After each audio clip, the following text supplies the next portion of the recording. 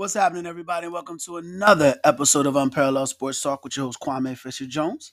As always, I am him. There are two things that are driving me insane this week in relation to the NFL season. Two things that are bugging the stew out of me. And I felt like I should create a show, two things from week 2 or two things from week 3, blah, blah, blah, blah, blah. But I really don't think I need to do that because it's so random, but it just needs to be said. As an avid NFL fan, as a guy that has watched the NFL for what feels like a skillion years, a guy that enjoys great players, regardless of great athletes, regardless of the industry or profession, one of my favorite players to watch was Barry Sanders. One of my other most favorite players to watch was Lawrence Taylor.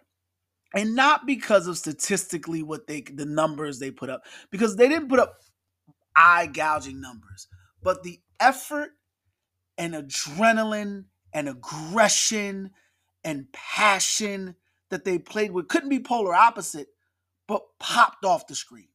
Barry was a quiet guy who didn't celebrate touchdowns, but every snap, every play gave you ball-to-the-wall effort. He never gave up on a play. He would fight for the last yard, and sometimes he would lose 20 in an effort to get 80. But you always had that threat of a home run, and it always took more than 4 guys to stop it. The first guy was never good enough. The second guy didn't try hard enough. The third guy wasn't smart enough. The fourth guy just got him caught for dumb luck. Luck is nothing but opportunity meeting preparation. So the fourth guy always got that opportunity because he was in the perfect spot, prepared for a guy that was tired. Conversely, with Lawrence Taylor, it was the same logic, though. But the difference was on the other side of the ball. But it was never one guy that could block him. There was never 2 guys that could block him. You had to scheme every play for where's Lawrence Taylor. And like I said, eye-gouging numbers weren't there, the eye-popping numbers, but the impact on the game, the way he dominated a game was like no other. Reggie White was spectacular.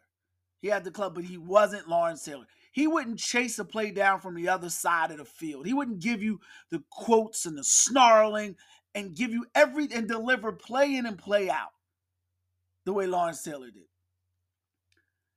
If I hear one more person compare Micah Parsons to Lawrence Taylor, this dude will never be Lawrence Taylor. Micah puts up exceptional numbers. In fact, he's got close to 30 sacks in less than 3 seasons. I don't think Lawrence Taylor had half of that. If he did, it was barely. I think he had about 16 sacks. I can look it up, but I choose not to. I know in the playoffs, he showed up, Micah, in a different type of league. I won't say he doesn't show up, but it's a passing league, so his numbers should be outstanding. And as I look it up now, in Lawrence's first 3 seasons, he had, 16, 17, so about the same. He had 26 sacks, roughly 26 sacks. Micah's got 30 in less games. So they're about what and what there. Micah's actually got the lead. Defensively, the impact they had on their teams, top 3 defenses, first 2 years, then Lawrence was in the 7th, and Lawrence ranked the 17th, same thing. Micah's defense started slow. Now they're in the top 5 in his first 3 seasons. So defensively, as far as a unit, they're there. But I'm not going to say Micah doesn't give you the same effort, but he ain't the same player. The passion and pride isn't there. It's kind of like when I watch Micah Parsons play, he's playing football because he's good at it, not because he loves it. He does a podcast because he's good at interacting with people, but not because he loves it. You feel like Lawrence Taylor slept with a football in his bed. You feel like he woke up in the morning mad because a quarterback thought he could score on him. Micah's making up and playing on social media. And that's not a diss. He's a great player, phenomenal player. He ain't Lawrence Taylor. And I'm tired of the comparisons. And I'm tired of the comparisons coming from people who are looking for more than a comparison to liking a player other than allowing them to create their own lane. Allow Micah Parsons to be the next Micah Parsons or the first Micah Parsons or a player like we've never seen before. Because there will never, ever, ever, ever, ever be another player cut from the same cloth as Barry Sanders and Lawrence Taylor. There will never be a guy that will be on TV screaming he's going after someone like a bunch of caged dogs. Instead, there'll be guys communicating with other players, trying to figure it out, interacting with their players about how this guy should have been here and this guy should. You don't see that from Lawrence because Lawrence always carried that load. If a guy scored a 70-yard, if Randall threw a 70-yard pass to Calvin Woods, that was Lawrence Taylor's fault. Even though he don't play quarterback, he still felt like he should have made a play. That's not Micah Parsons. That's not how he's cut. And the comparison is nauseating. Yes, he puts up phenomenal numbers. He is an outstanding player. So my gripe is not with the inequities or the adequacies of a Micah Parsons. It's with the greatness, transcendent greatness of a Lawrence Taylor. And we'll see as the season goes on, because that's another thing. Lawrence always delivered. LT always delivered when the season went on. As the season goes on for the Cowboys, we'll start hearing about it's always Zach. It's always Dakota's fault. It's Dakota's fault. He led the league in interceptions. Although a team can't beat you if they don't score. A team can't beat you if they don't score. I'm going to say that again. Team can't beat you if they don't score. Doesn't matter if Dakota comes out and throws 77 interceptions. If the other team isn't scoring, and while that's not all Micah's fault, he shouldn't be getting this much credit because the Cowboys as a unit have a better defense than what the Giants ever had. Carl Banks was nice. Hampton was nice. Give me another player. I can give you Felipe Sparks. Great. So let's stop with the comparisons of the Micah Parsons and the Lawrence Taylors. There will never be another Lawrence Taylor. There will never be another prideful player like a Lawrence Taylor. There will never be a guy that can come in and play in the number one media market in the world and outperform that stage the way Lawrence Taylor did. And if you want to give me numbers, I know there's a lot of analytical people out there that love to give you numbers, knock yourself out. But when I turn on that tape, and unfortunately with Lawrence, it has to be VHS or YouTube. It is what it is. But when I literally turn on that tape, I see a different player. There was no scheme to stop Lawrence Taylor. There was no left tackle, right guard, left guard, center, running back, tight end, man enough to stop Lawrence Taylor. I've seen Micah Parsons get blocked. I've seen Micah Parsons get knocked down. And again, it's not a diss on him, but you can't put him on a Mount Rushmore when he can't even make it through the forest. So let's slow down on that. Now, the second thing that's bugging the stew out of me, we're just going to act like Sean Payton didn't lose by 50 points this week. We're just going to act like the Denver Broncos didn't go down by 50 points to Tua Tagovailoa. We're going to act like we're just going to act like Tua didn't just hang 70 on the Denver Broncos. And Nick Wright stole my thunder here. Shout out to him. I got to give him credit for that.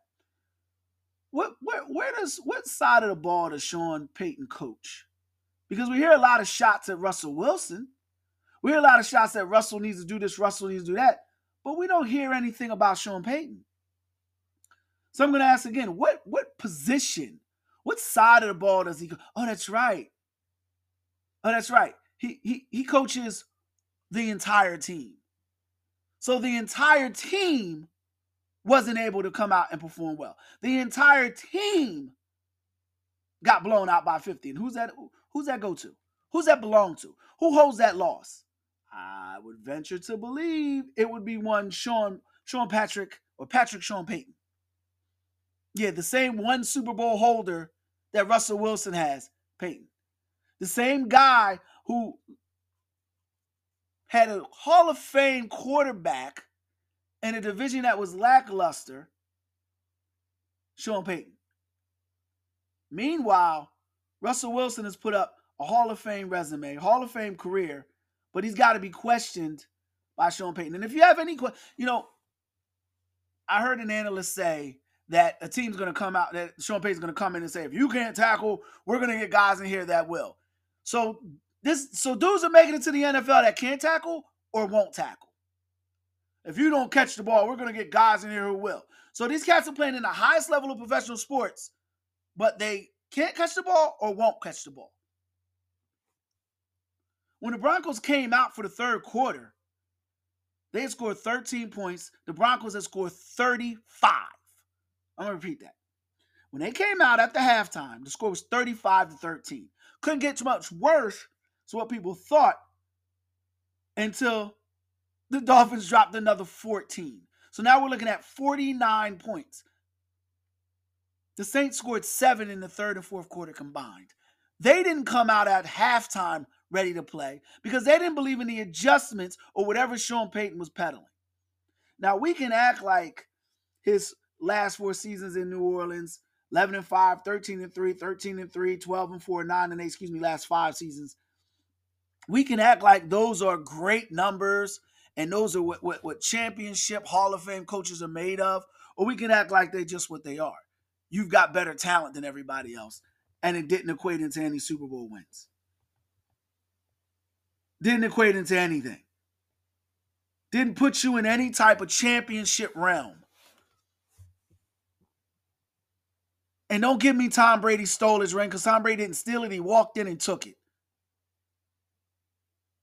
It's safe to say at this point, it doesn't take all day to recognize sunshine. The game is past Sean Payton by.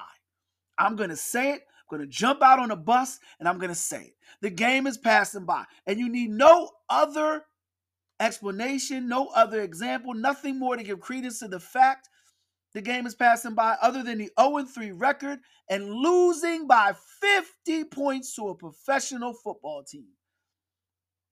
50. In the AFC West, you have the Kansas City Chiefs with Patrick Mahomes. Broncos ain't winning that division anytime soon. You keep telling me how good Justin Herbert is.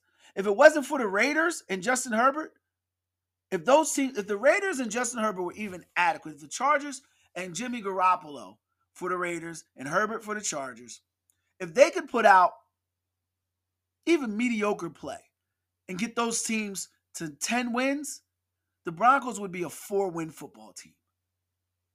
And we're talking about Russell Wilson kissing babies.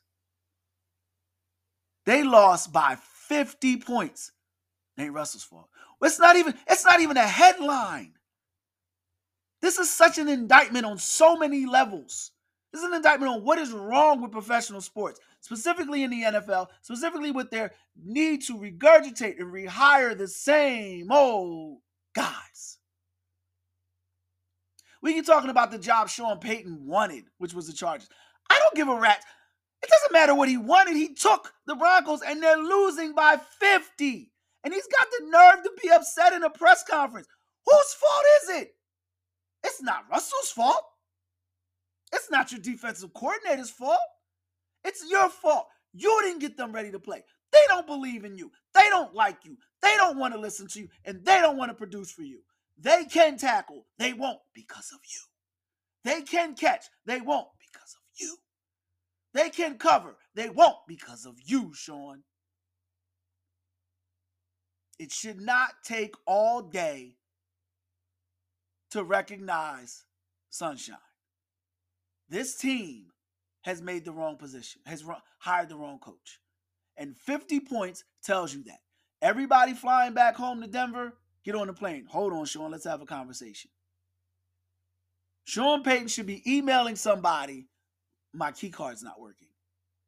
He should be hitting up NFL trying to take Urban Meyer's spot, because this is ridiculous, and it's only going to get worse. He's going to bench Russell Wilson as if it's his fault. And then they're going to be tanking for Caleb Williams. And then when he doesn't get along with Caleb, it's going to be, well, Caleb isn't ready to play. Caleb's father's in the way. They're going to give him more reasons to excuse his failures. And I'll repeat, last 5 seasons in New Orleans, because I know that's what people are going to talk about. 11-5, 13-3, 13-3, 12-4, 9-8. No Super Bowls. None. Nada.